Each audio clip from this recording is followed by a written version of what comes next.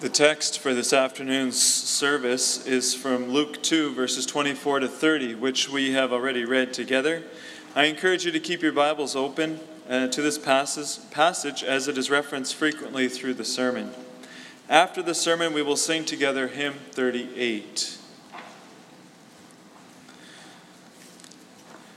Beloved congregation of our Lord Jesus Christ, there are some people who have a knack for saying the wrong thing at the wrong time. Serious moments are broken by humor. Sad moments are interrupted by inappropriate laughter. Well, in our text, the disciples pick the absolute worst time to have an argument among themselves.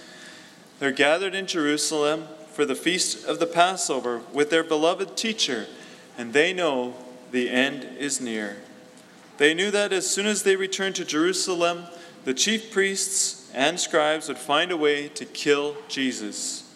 And in fact, as they eat the Passover together, Jesus has made it clear that suffering lies in his immediate future. If this argument follows immediately in terms of time on the verses above, then Jesus has also made it clear that one of them is going to betray him into the hands of his enemies. His coming suffering and death are weighing heavily on his mind. And then the disciples start an argument amongst themselves about, of all things, who is the greatest among them. It's hard to imagine a more inappropriate conversation at this important moment in Jesus' earthly ministry. What's more, it's as though all the disciples have been taught over the past 3 years has fallen on deaf ears. Because this isn't the first time they've had this conversation. At an earlier time, it was also right after Jesus had predicted his coming death. Then, too, they argued among themselves. And on another occasion, they even had the audacity to go up to Jesus himself and ask him who the greatest in the kingdom of heaven was. In a sense, they've all betrayed him in this moment by denying the message of the kingdom that Jesus had been preaching so clearly for so long. But rather than abandon these slow-learning and hard-hearted disciples, Jesus takes the time again to tell them what lies at the heart of his kingdom. He answers the question, who is the greatest, with a three-part answer. He teaches the system of the world, the way of the kingdom, and the reward of the king. In some respects, the supper table was the natural place for a conversation of this sort. Your social ranking and your importance determined where you would sit at the table. It's not unlike a wedding, where you can generally tell how close people are to the bride and groom by how close they are to the head table. At other places in the gospel, Luke has pointed out that the Pharisees and experts in the law were very careful to note proper seating arrangements. They criticized Jesus for sitting down with tax collectors and prostitutes for that very reason. It undermined the social structures that were in place. But it wasn't just the Pharisees. In the Gospels of Matthew and Mark, we're told that the mother of James and John, the sons of Zebedee, went with her 2 sons to ask Jesus if they could sit at his right and his left in the kingdom of heaven. At that time, the other disciples were quite upset with those 2, but evidently their hearts aren't much different.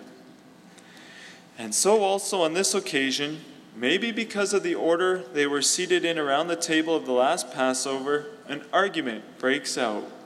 Who is the greatest? And Jesus notices. Jesus begins his answer by pointing his disciples to the system of the world they lived in.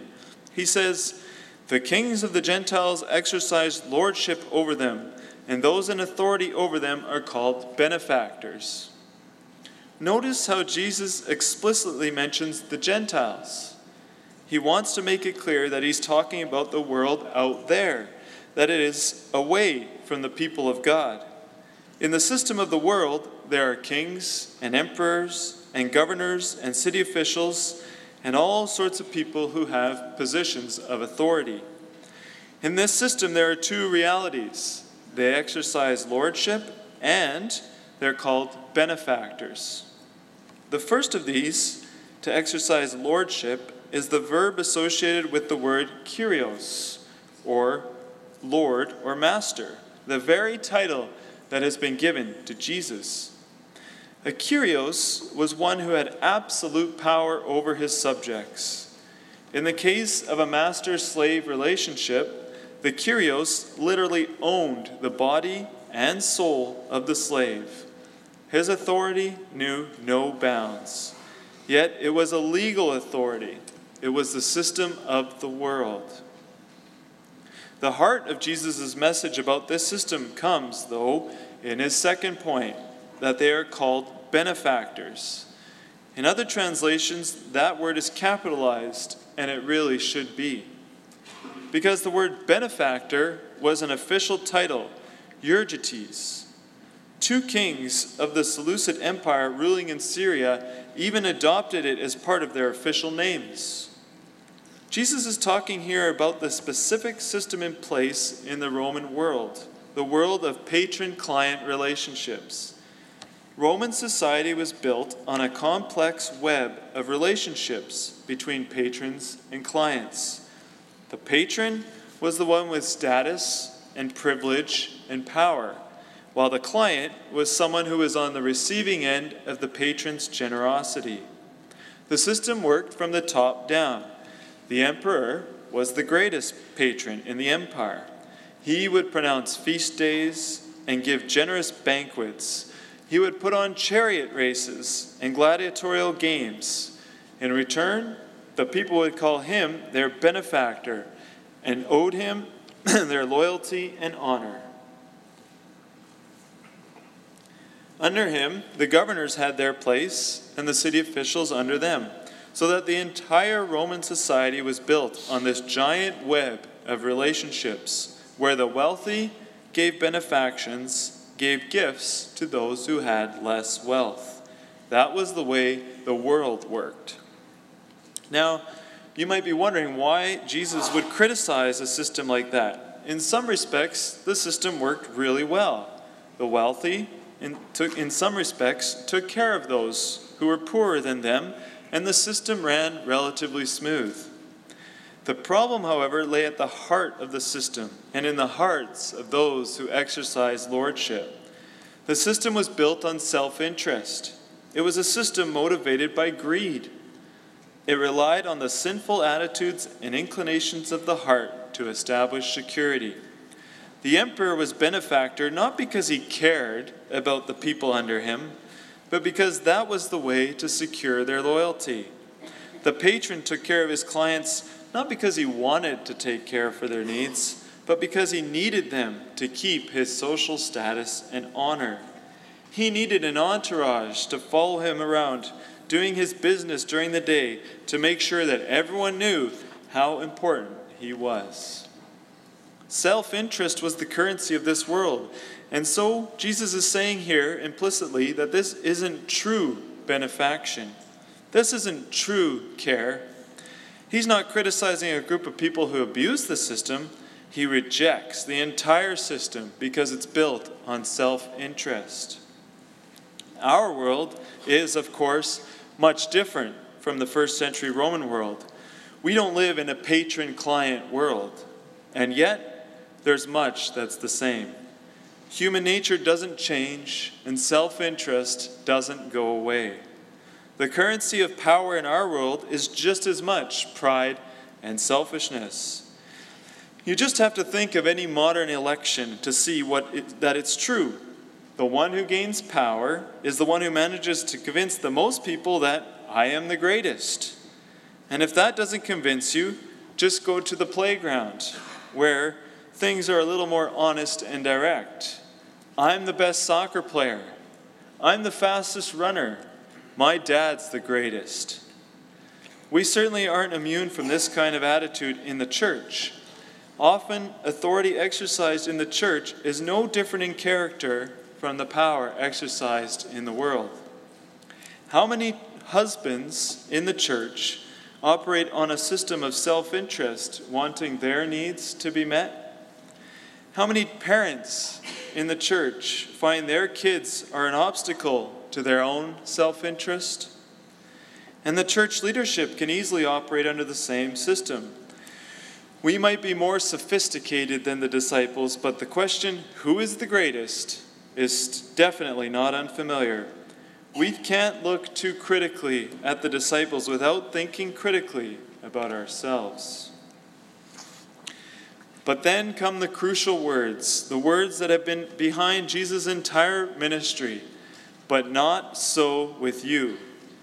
The way of the kingdom is not the way of the world. Jesus says, look at the world around you. Do you see how it operates? Not so with you. Now note well that Jesus is not saying to his disciples that they shouldn't be leaders or that they shouldn't be benefactors. In fact, he'll confirm them in their special place a little later on. Instead, he says that the way they lead and their manner of ruling must be completely, fundamentally different. The point then is not that we shouldn't have leaders in the church or that we shouldn't have leaders in our family, as though Jesus is advocating for some kind of democracy or even communism in the kingdom. Instead, his point is that everyone in the kingdom with any position of authority, whether as a parent, an elder, as deacon, as pastor, or even just as older with younger, everyone is to exercise that power in the kingdom way. But what then is the kingdom way? Well, the greatest in the kingdom, the ones with the most authority, the ones in positions of leadership are to be the youngest. They are to be the ones who serve. The youngest was the one with the least status in society, the one on the lowest rung of the social ladder. And the servant wasn't even on the ladder.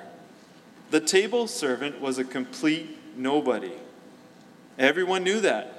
Jesus asked his disciples the question again, who is greater?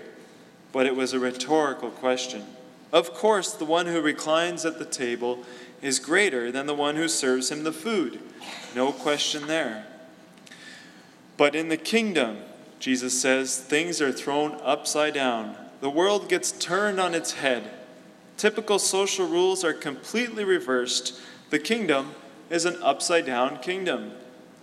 In the kingdom, the greater ones, the greatest ones, are those who embrace the humility of table servants and are willing to do the task of table servants.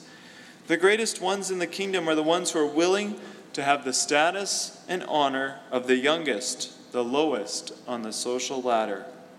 There is no self-interest in the kingdom of Christ. The kingdom is a kingdom of service. The currency of the kingdom is service. There is a church in Santa Fe, New Mexico, where it was who expressed it perfectly. They've put signs above the doors to the sanctuary that say, "Servants' Entrance," because that's the sign above the only door to the kingdom of God, servants' entrance. That's been Jesus' message all along, and now in his last hours, he has to remind us again. If you open your Bibles, turn with me to Luke 6. We'll read verses 32 to 36.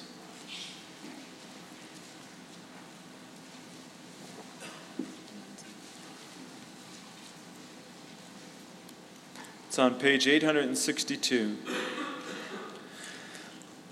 If you love those who love you, what benefit is that to you? For even sinners love those who love them. And if you do good to those who do good to you, what benefit is that to you? For even sinners do the same. And if you lend to those from whom you expect to receive, what credit is that to you? Even sinners lend to sinners to get back the same amount.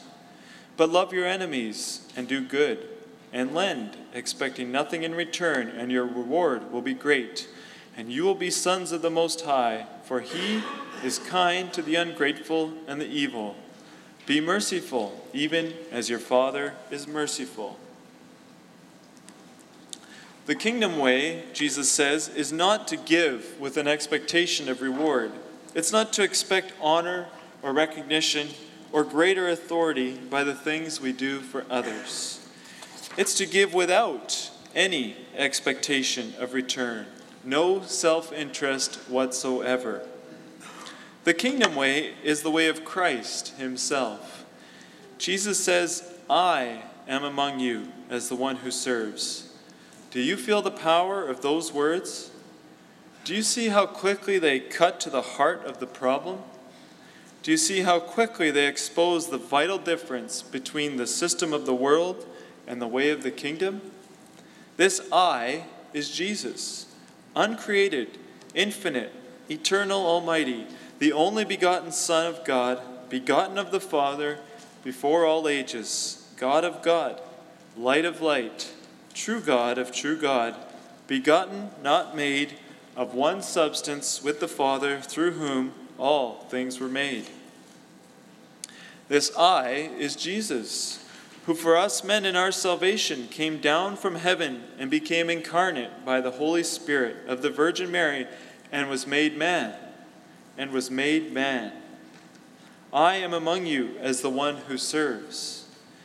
John tells us in his gospel that at the beginning of this very Passover meal, Jesus had taken off his outer clothes, tied a towel around his waist, poured water into a basin, and gone around washing the disciples' dusty feet.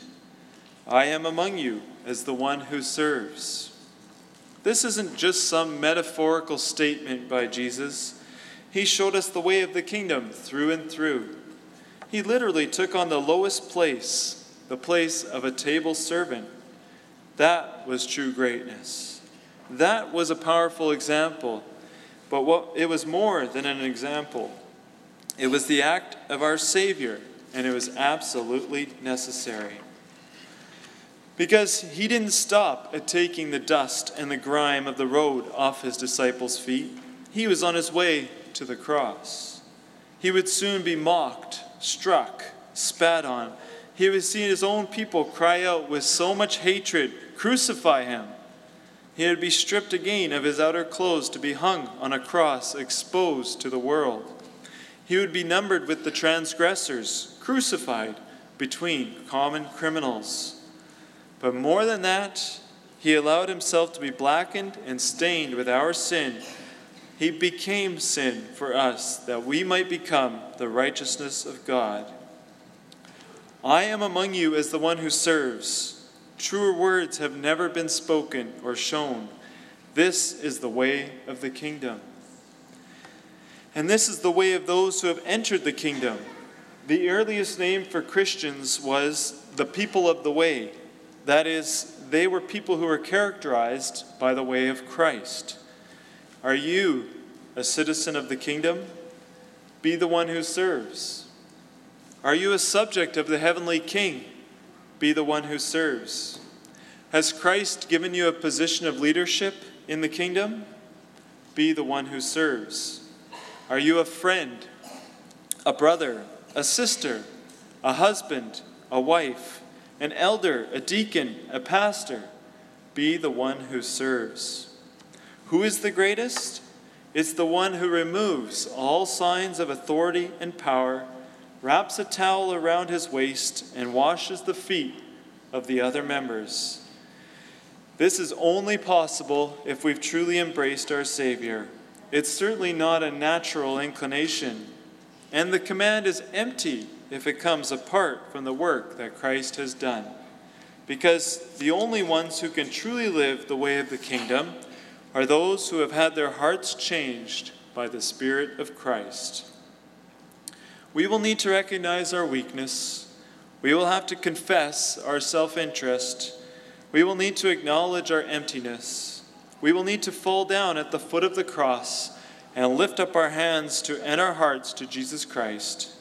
It's only from this position of weakness that we can be filled with the love of Christ. It's only through the power of the Spirit that this kind of spirit can exist in the kingdom of Christ. It says something again of Jesus' great love and compassion that he doesn't end his instruction here. We could certainly understand if he took it the occasion to rebuke his disciples for completely missing the point of his ministry, especially since he knows that they'll all fall away in just a few hours in his hour of greatest need. But that's also not the way of our Savior. After teaching them again the message of the kingdom, he praises them. He praises them for staying by his side through his trials. He tenderly reassures them with the promise of a reward, grace upon grace. They had been with him during his ministry, even when others left. They've been at his side while the leaders plotted his death. They've been at his side while Satan has constantly been tempting him to abandon the way of the cross. What's more, they'll face trials of their own. They'll face stoning, imprisonment, crucifixion, shipwreck. The way of the kingdom is not the easiest route by far. It's not the most attractive route. It goes against the grain. And so, Jesus' call to be the one who serves is a call to self-denial, to take up our cross. Jesus' call to faithfulness isn't without its reward. The apostles are called to share Jesus' kingly authority just as they shared his suffering. He assigns them the kingdom as God had assigned him the kingdom. They'll sit on thrones judging the 12 tribes of Israel. That is, they'll be sent out into the world to establish the foundations of the church. They're empowered to be the leaders in the new Israel, the church. And they'll be fully rewarded when Christ returns. Then they'll have a seat again at his table, the great banquet feast in the kingdom. But it's not just for the apostles. The Father is pleased to give the kingdom to his entire flock. And so when we embrace the way of the kingdom, when we embrace Jesus Christ as the way, the truth, and the life, we are also assured a place in the kingdom and at the glorious celebrations at the marriage feast of the Lamb. What a comfort it is to know that despite our failures, despite our weaknesses, Christ welcomes us into his kingdom and calls us to take a seat at the table. And what a reward! No one will come there and think that the sacrifice and hardship wasn't worth it. Instead, we'll recognize fully the wonder of God's grace to weak, selfish, prideful sinners. Did you take the servant's entrance this afternoon? Well, welcome to the kingdom of God, and be sure to go out in the same way. Amen.